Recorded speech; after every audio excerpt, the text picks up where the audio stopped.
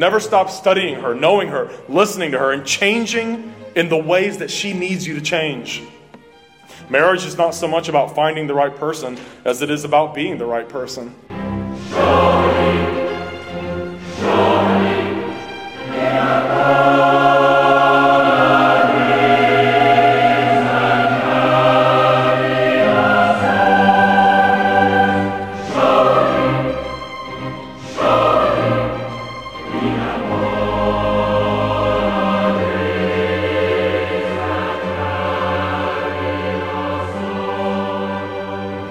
Welcome to the Protestant Witness. This is Pastor Patrick Hines here at Bridwell Heights Presbyterian Church in Kingsport, Tennessee. I wanted to play for you all today the message I preached a couple Sunday nights ago on virtuous husbands and virtuous wives from the Proverbs. And boy, if there's ever been a time that we need to be studying and holding fast to the biblical truth on the family, on what a godly husband is, what a godly wife is, and guarding those sacred and blessed truths. This is that time as the family is under assault and is fighting a multi-front war against the world, the flesh, and Satan himself, who is seeking to destroy every last vestige of good, especially in this country we live in. So I would encourage y'all to, if you're married or may one day be married, to take your Bible and follow along in these passages, Proverbs 31:10 to the end of that passage on wives, and then men, 1 Peter 3:7 is a text of Scripture that I've encouraged men for many, many years now to tattoo to their brain because it is extraordinarily important, especially one specific phrase in it. Husbands, dwell with your wives according to knowledge, or in an understanding way. And I hope that you will pay close attention and learn and take this to heart, as I need to hear it and everyone that's married needs to hear it. And there's always so much that we need to work on and get better at in terms of loving our wives or loving our husbands. And I would encourage you to make sure that you don't just study the theology of Scripture that you're interested in, but that you study all of it. You study everything in the Bible. The issue of marriage, the issue of husbands and wives is a vast topic, and I've only scratched the surface in this message. But these things could not be more important. And I really do believe that the church is in the best position possible to do evangelism when its marriages are solid, when husbands are loving their wives, when they're doing family devotions and opening the Word of God at home, when they are turning off the gadgets and everything else and getting everyone together at least once a day to read the Word of God together and to pray together as families. That is a life-altering and world-changing thing. And it's something that men have to constantly guard and be leaders at. They have to be ruthlessly consistent and all of that. So before I start preaching in my intro here, I'll go ahead and let you listen. Thanks. Good evening, everyone. This is the last session, technically, of our conference. So it's been a good conference. We've been very blessed with our other speakers, and I'm thankful that we've had this opportunity to be together. Please take your Bibles and turn to Proverbs 31. And we'll read verses 10 through 31 this evening, closing out with the biblical concept from Proverbs of the virtuous spouse. Proverbs 31, 10 through 31, and then we're going to read one other verse, not from Proverbs, but about husbands. And we'll give you that reference here in just a moment. Proverbs 31, beginning at verse 10. An excellent wife who can find? For her worth is far above jewels. The heart of her husband trusts in her, and he will have no lack of gain. She does him good and not evil all the days of her life. She looks for wool and flax and works with her hands in delight. She is like merchant ships. She brings her food from afar. She rises also while it is still night and gives food to her household and portions to her maidens. She considers a field and buys it. From her earnings she plants a vineyard. She girds herself with strength and makes her arms strong. She senses that her gain is good. Her lamp does not go out at night. She stretches out her hands to the distaff, and her hand grasps the spindle. She extends her hand to the poor, and she stretches out her hands to the needy. She is not afraid of the snow for her household, for all her household are clothed with scarlet. She makes coverings for herself. Her clothing is fine linen and purple. Her husband is known in the gates when he sits among the elders of the land. She makes linen garments and sells them, and supplies belts to the tradesmen. Strength and dignity are her clothing. and she smiles at the future. She opens her mouth in wisdom, and the teaching of kindness is on her tongue. She looks well to the ways of her household and does not eat the bread of idleness. Her children rise up and bless her husband also, and he praises her, saying, Many daughters have done nobly, but you excel them all. Charm is deceitful and beauty is vain, but a woman who fears the Lord, she shall be praised. Give her the product of her hands, and let her works praise her in the gates. And if you'll also turn over, please, to 1 Peter 3, verse 7. 1 Peter 3, and we'll just read verse 7. 1 Peter 3, verse 7. This is God's word. You husbands, in the same way, live with your wives in an understanding way, as with someone weaker, since she is a woman, and show her honor as a fellow heir of the grace of life, so that your prayers will not be hindered. May God bless the reading of his infallible word. Let's pray, please. Heavenly Father, we thank you for your wisdom that you've imparted to us, as foolish as we all are without it. Help us, Lord, to put aside the ideas and notions of our corrupt and wicked generation that we live in, and to listen to the way of faithfulness, the way of righteousness, the way of truth, and the way of happiness that you've given to us in your holy word in this all-important matter of finding a virtuous spouse. We pray in Jesus' name. Amen.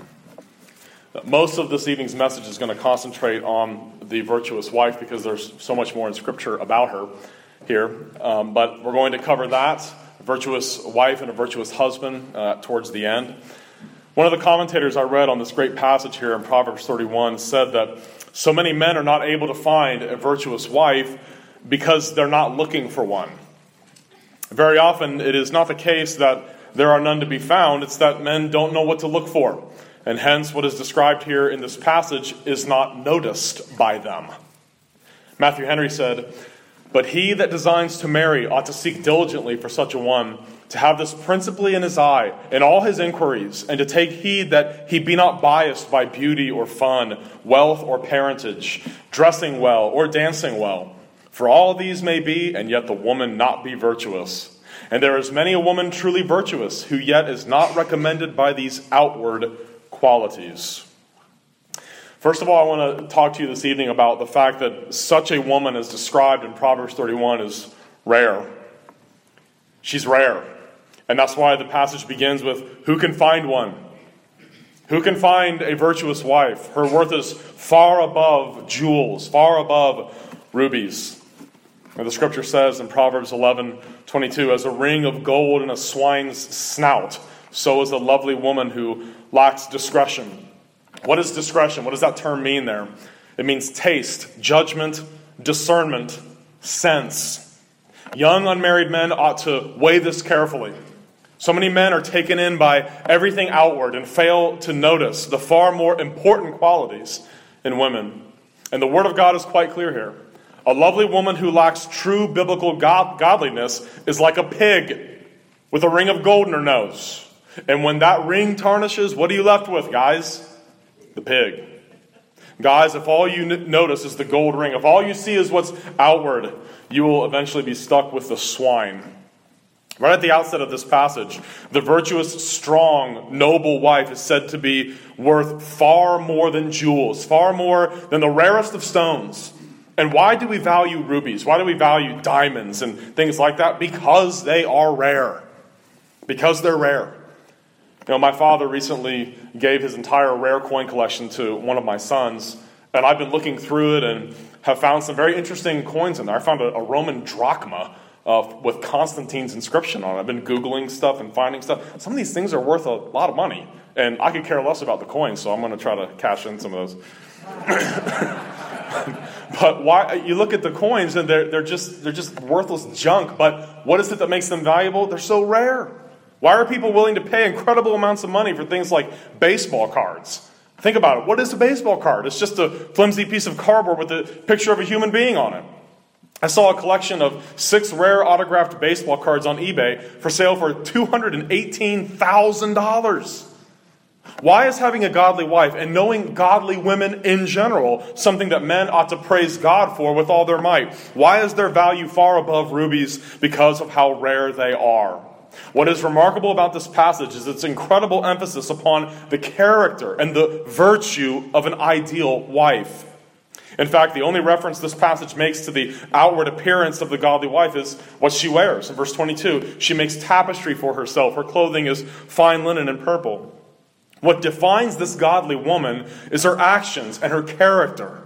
Remember, God's word tells us in 1 Peter 3:3-4, do not let your adornment be merely outward, arranging the hair, wearing gold, or putting on fine apparel. Rather, let it be the hidden person of the heart, with the incorruptible beauty of a gentle and quiet spirit, which is very precious in the sight of God.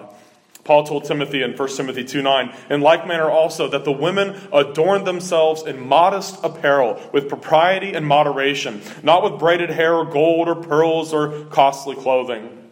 Titus 2 also describes godly women in this way. The older women likewise, that they be reverent in behavior, not slanderers, not given to much wine, teachers of good things, that they admonish the young women to love their husbands, love their children, to be discreet, chaste, homemakers, good, obedient to their own husbands, that the word of God may not be blasphemed. Could a verse be more politically incorrect than that one? The value of this woman and her beauty are based on the things which do not fade with time. Her value is based on the things that don't fade away with time, things that can't be taken away from her. What makes her who she is does not consist of the ring of gold and the pig snout. What makes her beautiful is who she is, her soul, her priorities, her affections, her gentle meekness, her quiet and tranquil spirit. Proverbs 31:10-31 here is a glorious portrait of the very godliness this world is so lacking in today. And yet, it is found among God's people. It's found in our churches, and we're so blessed to have it. Everyone around it benefits from it. Who is this virtuous wife? Who is she? The ESV translates that as excellent wife. The NIV, wife of noble character. Young's literal translation, wife of worth. RSV, good wife. King James, virtuous woman. The translators are all over the place trying to capture what this says. Now, this passage that I just read to you, Proverbs 31:10 to the end of the chapter, is 22 lines in the original Hebrew, and each verse begins with the next letter of the Hebrew alphabet, showing that it was intended to be memorized. This is something that young men needed to know. You needed to know Aleph, Bet, Gimel, Dalet. You needed to know all the letters, and it would give you the next word of the next line. All young men needed to know this stuff so they knew what to look for. And some believe that these are the sayings of Bathsheba, that she instructed Solomon, which is why the name Lemuel is used there, which means from God or belonging to God. Solomon, as all of you know, of course, sadly, was a man who did not listen to the wise advice and counsel that he was given, if indeed these were the sayings of Bathsheba to him. And he, under the inspiration of the Spirit of God, also penned these very sad words about how rare such women are. In Ecclesiastes 7:26, King Solomon wrote, "And I find more bitter than death the woman whose heart is snares and nets, whose hands are fetters. He who pleases God shall escape from her, but the sinner shall be trapped by her." Here's what I have found, says the preacher, adding one thing to the other to find out the reason, which my soul still seeks, but I cannot find. One man among 1,000 I have found, but a woman among all these I have not found. Is this not profoundly sad to consider? Here you have King Solomon, the wisest man who ever lived, who says that one good man in 1,000 might exist, but a good woman, he never found one. Not one. All we know here about Solomon's relationships to women is what we're told in Scripture, 1 Kings 11:1, the beginning of his downfall into apostasy. Solomon was doing great before this. Solomon listened to his father David. Remember when David was dying and he told him, Solomon, know the Lord and walk in his ways, and he will bless you. And Solomon builds the temple, and he gets down on his knees and holds his hands up in the air and prays a prayer that just goes on and on and on for a couple chapters. And then all of a sudden we get this. But Solomon loved many foreign women. And that's pretty much the end of King Solomon. That key word there being many. There's something very important I want to point out here. Men who are involved with lots of women, during the course of their lives, tend actually to love none of them. Solomon's fascination with women is pathetic to read about in Scripture. 1 Kings 11:3, and he had 700 wives, princesses, and 300 concubines. Women, something you need to be looking out for is this. It is God's intention for a man to be a one-woman man. Notice the opening verse here in Proverbs 31:10. Who can find a virtuous wife? The singular word there. There's an old Spanish proverb that captures a truth that Solomon's life illustrates so well. A man who loves many women really loves none of them. And a man who loves one woman has loved them all. Ladies, a man with many girlfriends is the last man alive you want to allow into your grace. A man who is flirtatious with many women or with married women is likewise someone who is to be despised. A godly man is a one-woman man. He will have eyes for, a heart for, and love for one and only one woman when it comes to marriage or to pursuing someone with the intention of marriage. And just for the record, romantic involvement can have no purpose behind it other than marriage. It's not a recreational thing. It's not something we do for fun. You need to have someone who's serious-minded about this very thing. It's perfectly legitimate for people to be close friends with someone while you're young, but 3 times the Song of Solomon says, do not awaken or stir up love until it pleases. If you awaken or stir up love before the time, you're opening the floodgates for nothing but frustration and heartache. Until marriage is a close possibility, there's no point to it, folks. Close friendships, fine and good, but romance is not, unless marriage is an option or it's very close to being an option. And now, as we see in the text here, let's start walking through it. Look at your Bible there. Who can find a virtuous wife? For her worth is far above jewels. It says elsewhere in the Proverbs, houses and riches are an inheritance from fathers, but a prudent wife is from the Lord. A man can inherit lots of things. Lots of money, coin collections, houses, cars, etc. But you cannot inherit a godly woman. Can't inherit a wife. She is from the Lord. She is from God. If you have a prudent wife, if you have a virtuous wife, if you have a wife that is like what is described here, remember, men, God gave her to you. She is from Jehovah, Yahweh, the Creator. Fashioned her and gave her to you. A prudent wife is from God. And men, if you have a godly wife who does you good and not evil all the days of your life, and your heart safely trusts in her, you must go to your knees to praise your Maker every single day that He shares her with you. Why? Notice again her rarity in the text. Like rubies. Charles Bridges, one of the best commentators on Proverbs, said this: perhaps one reason of the rarity of the gift is that it is so seldom sought. Too often is the search made for accomplishments, not for virtues, for external and advantageous recommendations, rather than for internal godly worth. This has always been a problem for men, valuing women for the wrong reasons. Look at verses 11 and 12. The heart of her husband safely trusts her, so he will have no lack of gain. She does him good and not evil all the days of her life. Isn't that a wonderful passage? The inner soul of her husband safely trusts in her. And she does not bankrupt him with overspending.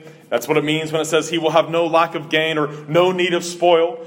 He doesn't need unjust gain or theft. She is an asset to him and to his estate.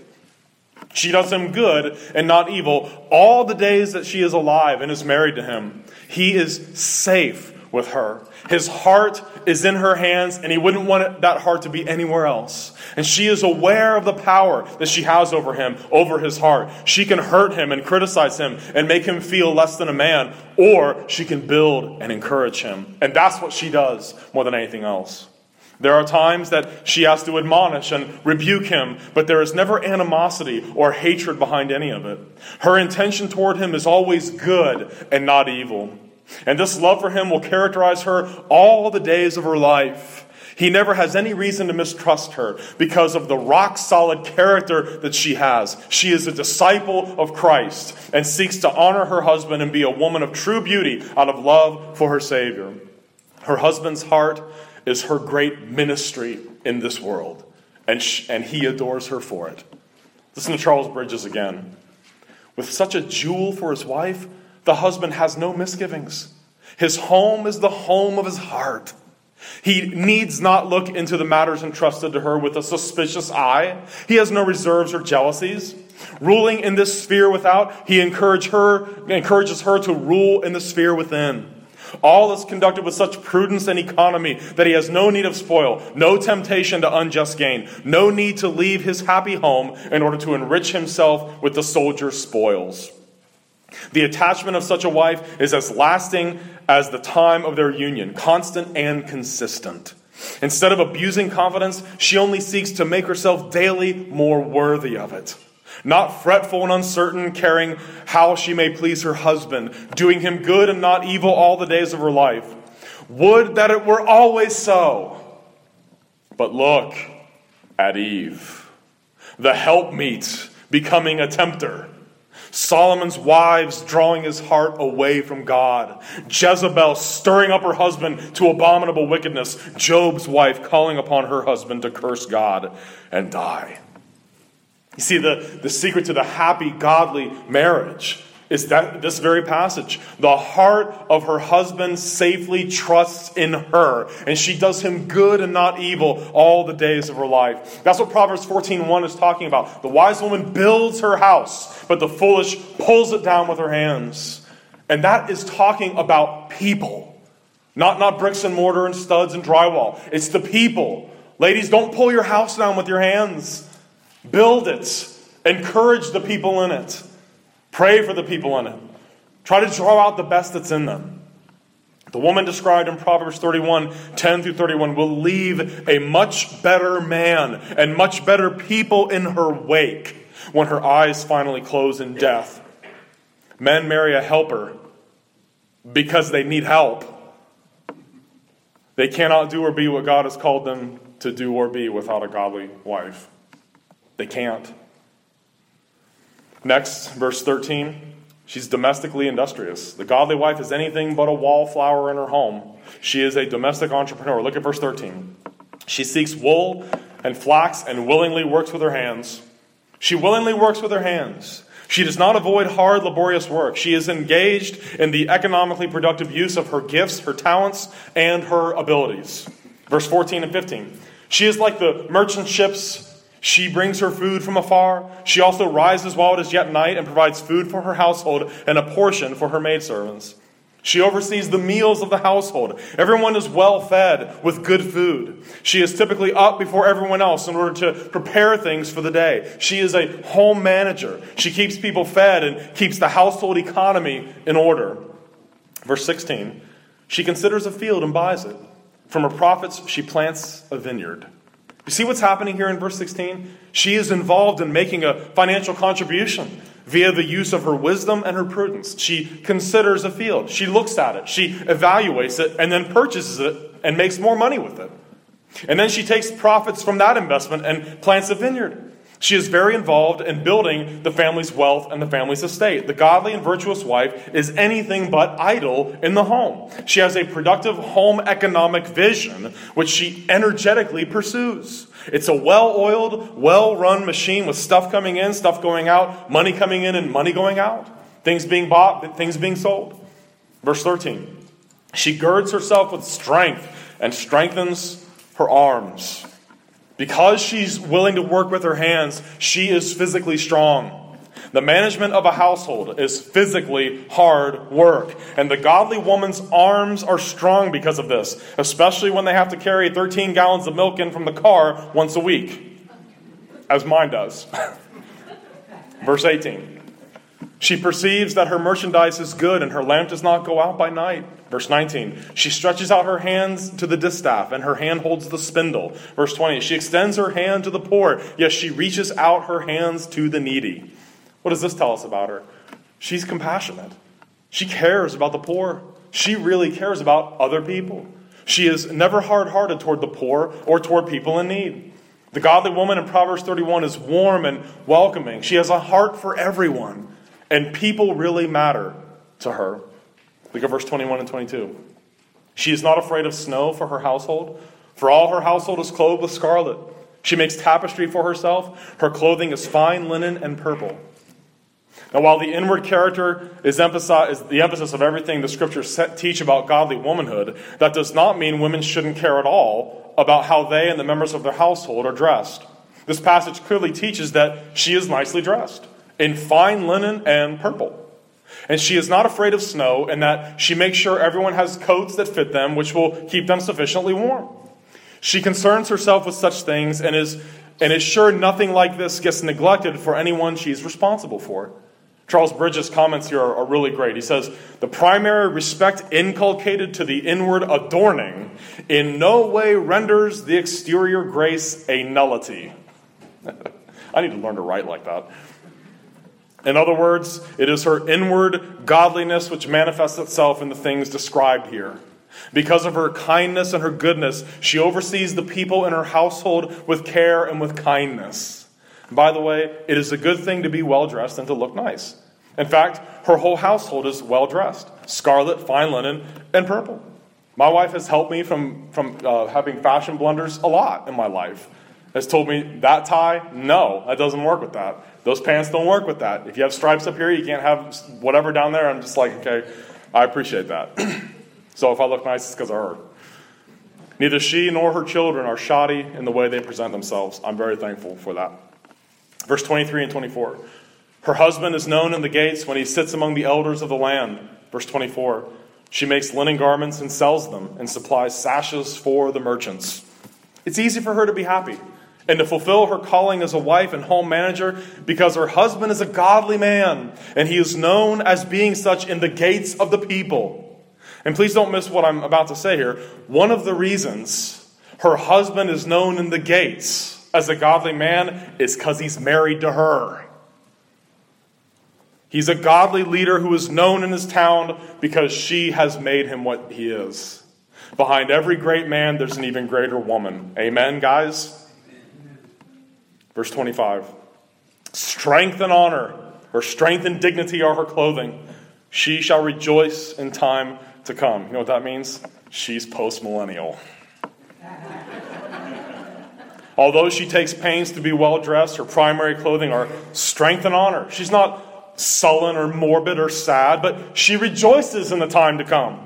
If we believe the promises of God's word and trust in the forward progress of the gospel and believe that God will continue to convert and save multitudes of people, how can we not rejoice in the days to come? She does not look at our cultural collapse and retreat into a world of depression and pessimism and sadness. She knows that her faithfulness to Christ will bear fruit that will outlast the onslaught of godlessness. She knows this and rejoices in what's to come in the future because of it. To the women here, I would apply this great text to you. Never lose heart. Rejoice in the days to come.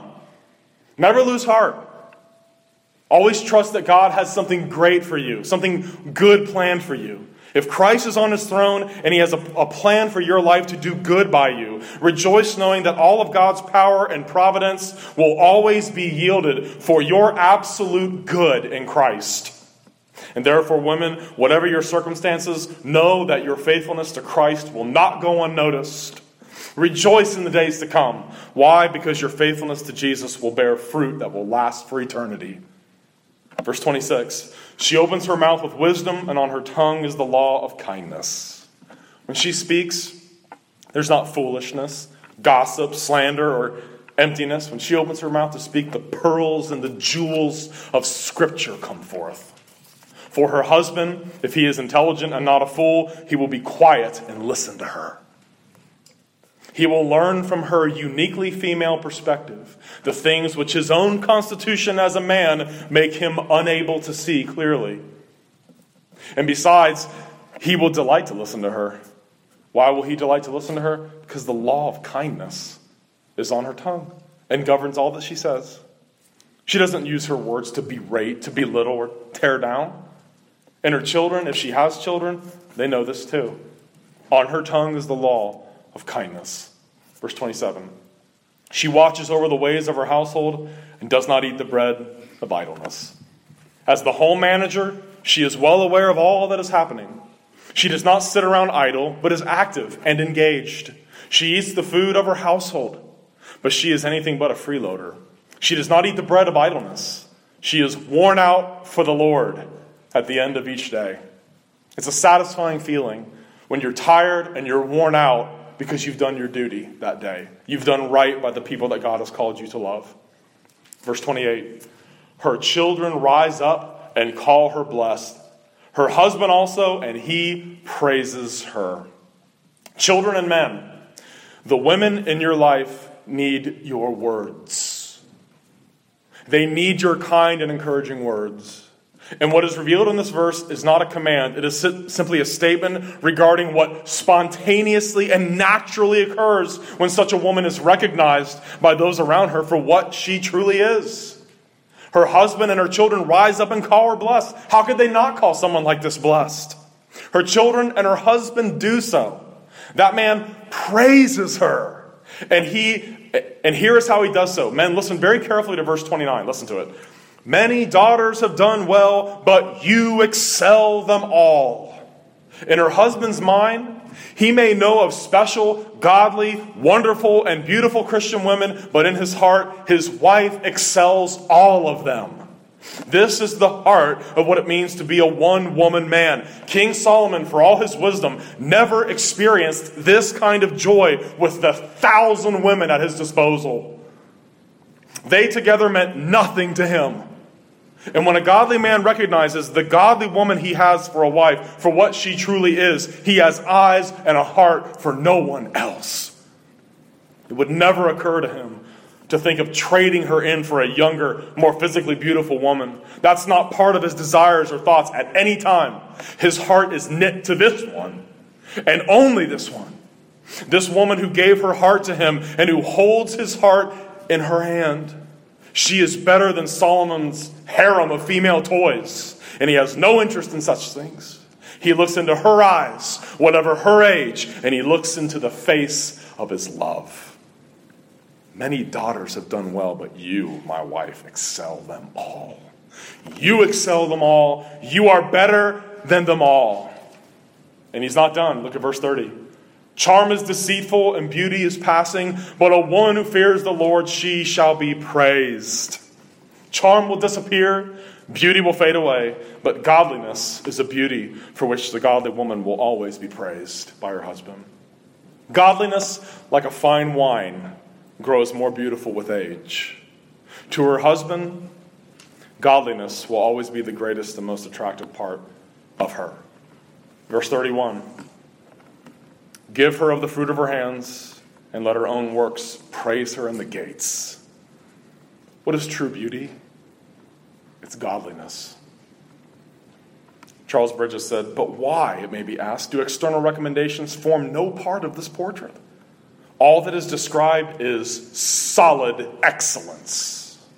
For the lovely features described, her fidelity to her husband, her active personal habits, her good management and diligence in her family, her consideration for the necessities and comforts of others, her watchfulness of conduct, her tenderness for the poor and afflicted, her kind and courteous behavior to all. This completeness of character and grace could only flow from that virtue which is identified with vital godliness. They are the good fruit that prove the tree to be good.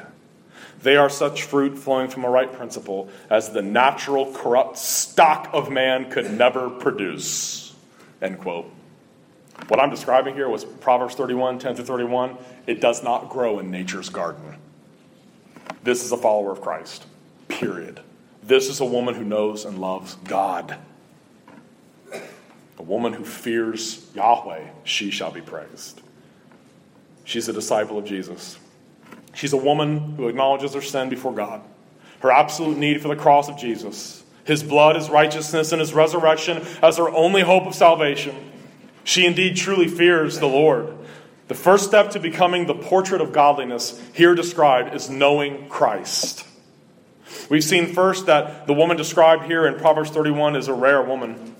She has impeccable trustworthiness and love as a wife. She is domestically industrious and productive, and she is praised and blessed by her children and her husband. May God grant that all women who hear this would endeavor to be what God says women ought to be. And may God grant all of us in this church wisdom to be sure that all of our church's covenant daughters are raised to love this passage and see that they become what it describes, that the word of God will be adorned, the gospel will go forth, and the name of Jesus lifted up in our dark world. So what about a virtuous husband?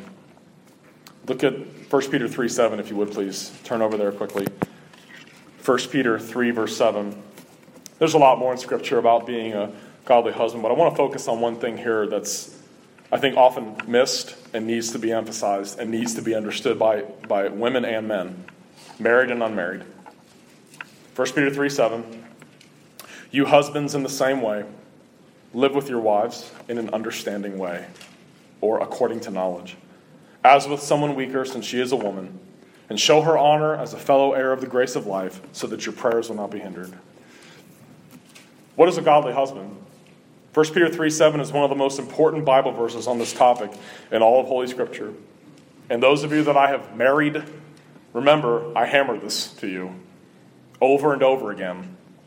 It's vital, I believe, because the one phrase that is absolutely central for men to get, if they would be the head of a happy and godly marriage, is this one: live with your wives in an understanding way. The text literally reads, live with your wives according to knowledge. What this means is simple. Men, you have to study your wife. And women, a man needs to be a Christian, obviously. He needs to love his local church, obviously. He needs to know and love God's word, obviously. But he also really needs to be a good listener. He needs to be a good listener. When you talk to him, he listens to you. When you share something that he does that bothers you, he stops. When you tell him he needs to do something to help you feel more loved, he does it.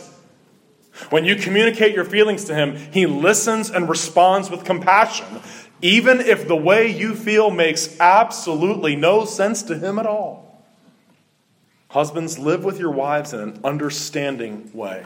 The woman you love and marry will be unlike any woman who has ever lived or ever will live, except that she's a sinner. They all have that in common.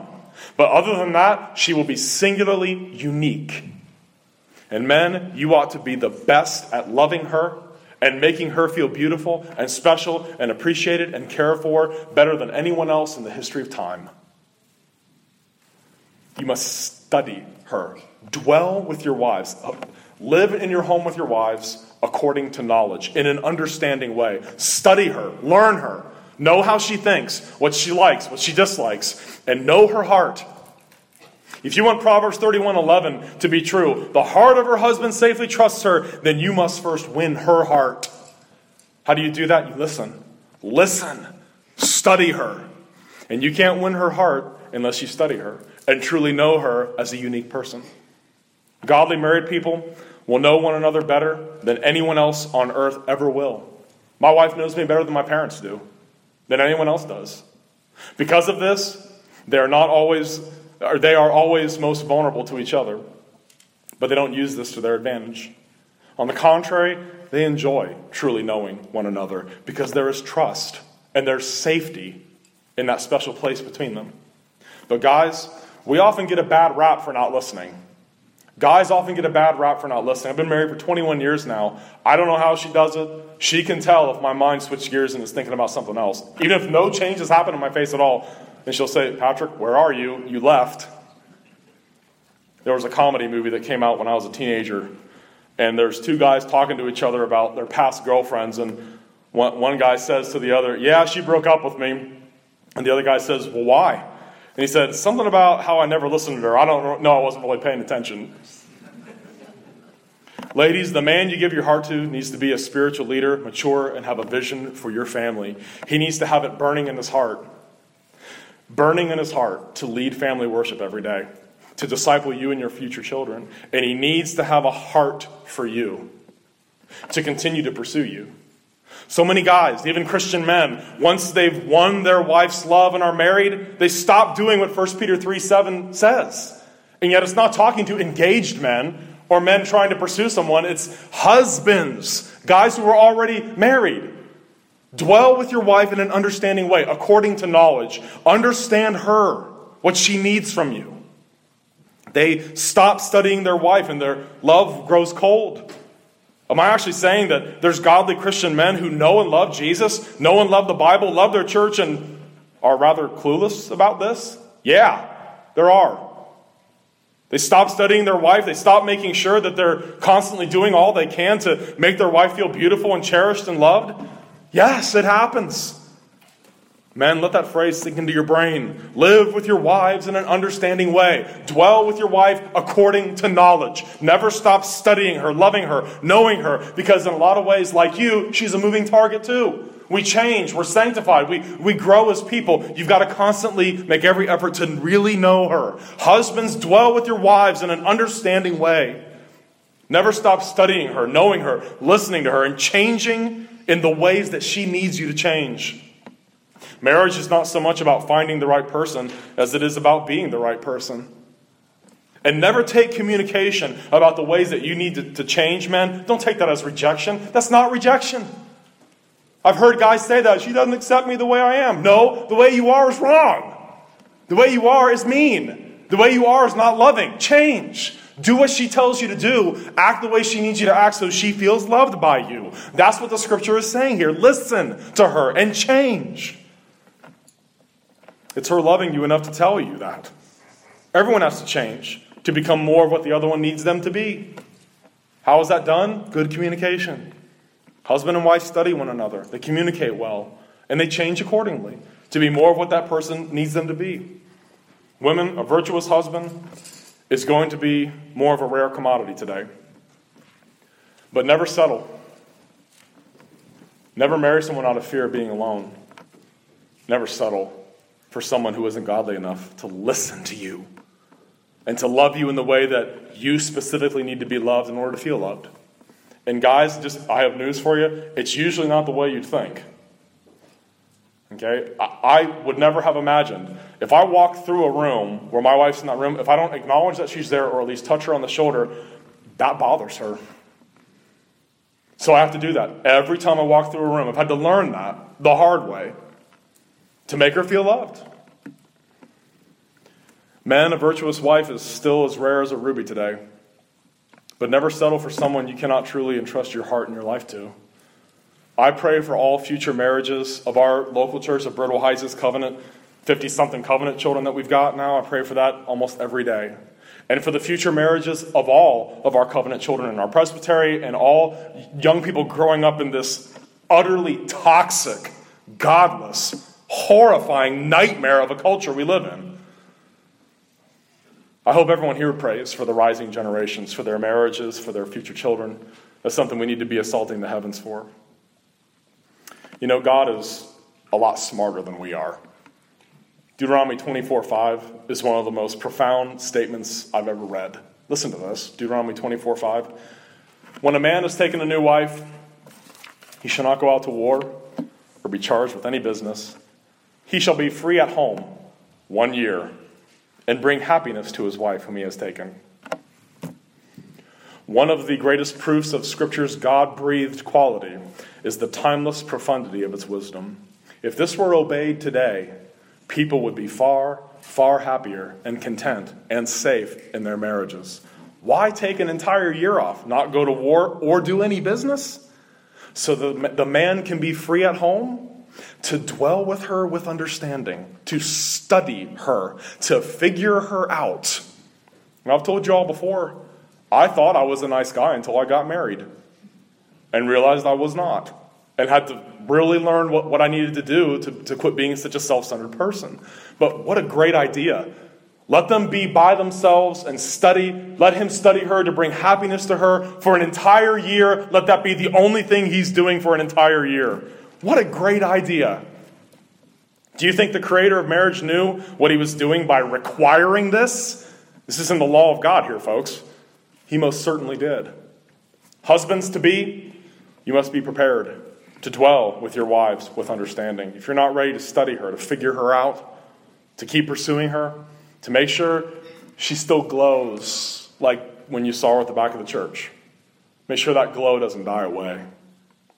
Wives-to-be, you must be prepared to share your heart with a man you can trust to do this all your days.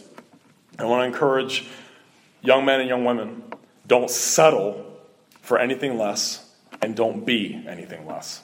Let's pray. Our God in heaven, we thank you so much for sharing all this wisdom with us in your holy word, the inspired, God-breathed text of Scripture. And Lord, the vast majority, if not everything that we've gone through in your word is absolutely accursed by our culture. And yet this is the way of happiness. This is the way of human flourishing. This is the way of contentment and peace and joy in this life. Lord, we pray for all the marriages in this room right now and all the future marriages represented here. That, Lord, you would protect young men and young women, that you would make them godly, that you would give them a heart to obey our Lord Jesus, who said, seek first the kingdom of God and his righteousness, and then all these things shall be added to you. Lord, we pray you would help husbands to dwell with their wives according to knowledge, with understanding, with gentleness, really trying to understand how to love them in the way that they need to be loved. And we pray that every man here who's married or ever will be married will see come to fruition that wonderful passage, the heart of her husband safely trusts in her, and she does him good and not evil all the days of her life.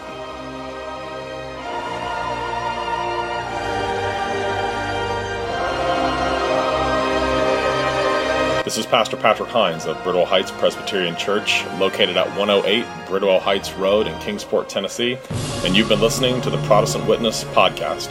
Please feel free to join us for worship any Sunday morning at 11 a.m. sharp, where we open the Word of God together, sing His praises, and rejoice in the gospel of our risen Lord. You can find us on the web at www.bridwellheightspca.org. And may the Lord bless you and keep you. The Lord make His face to shine upon you and be gracious unto you. The Lord lift up His countenance upon you and give you peace.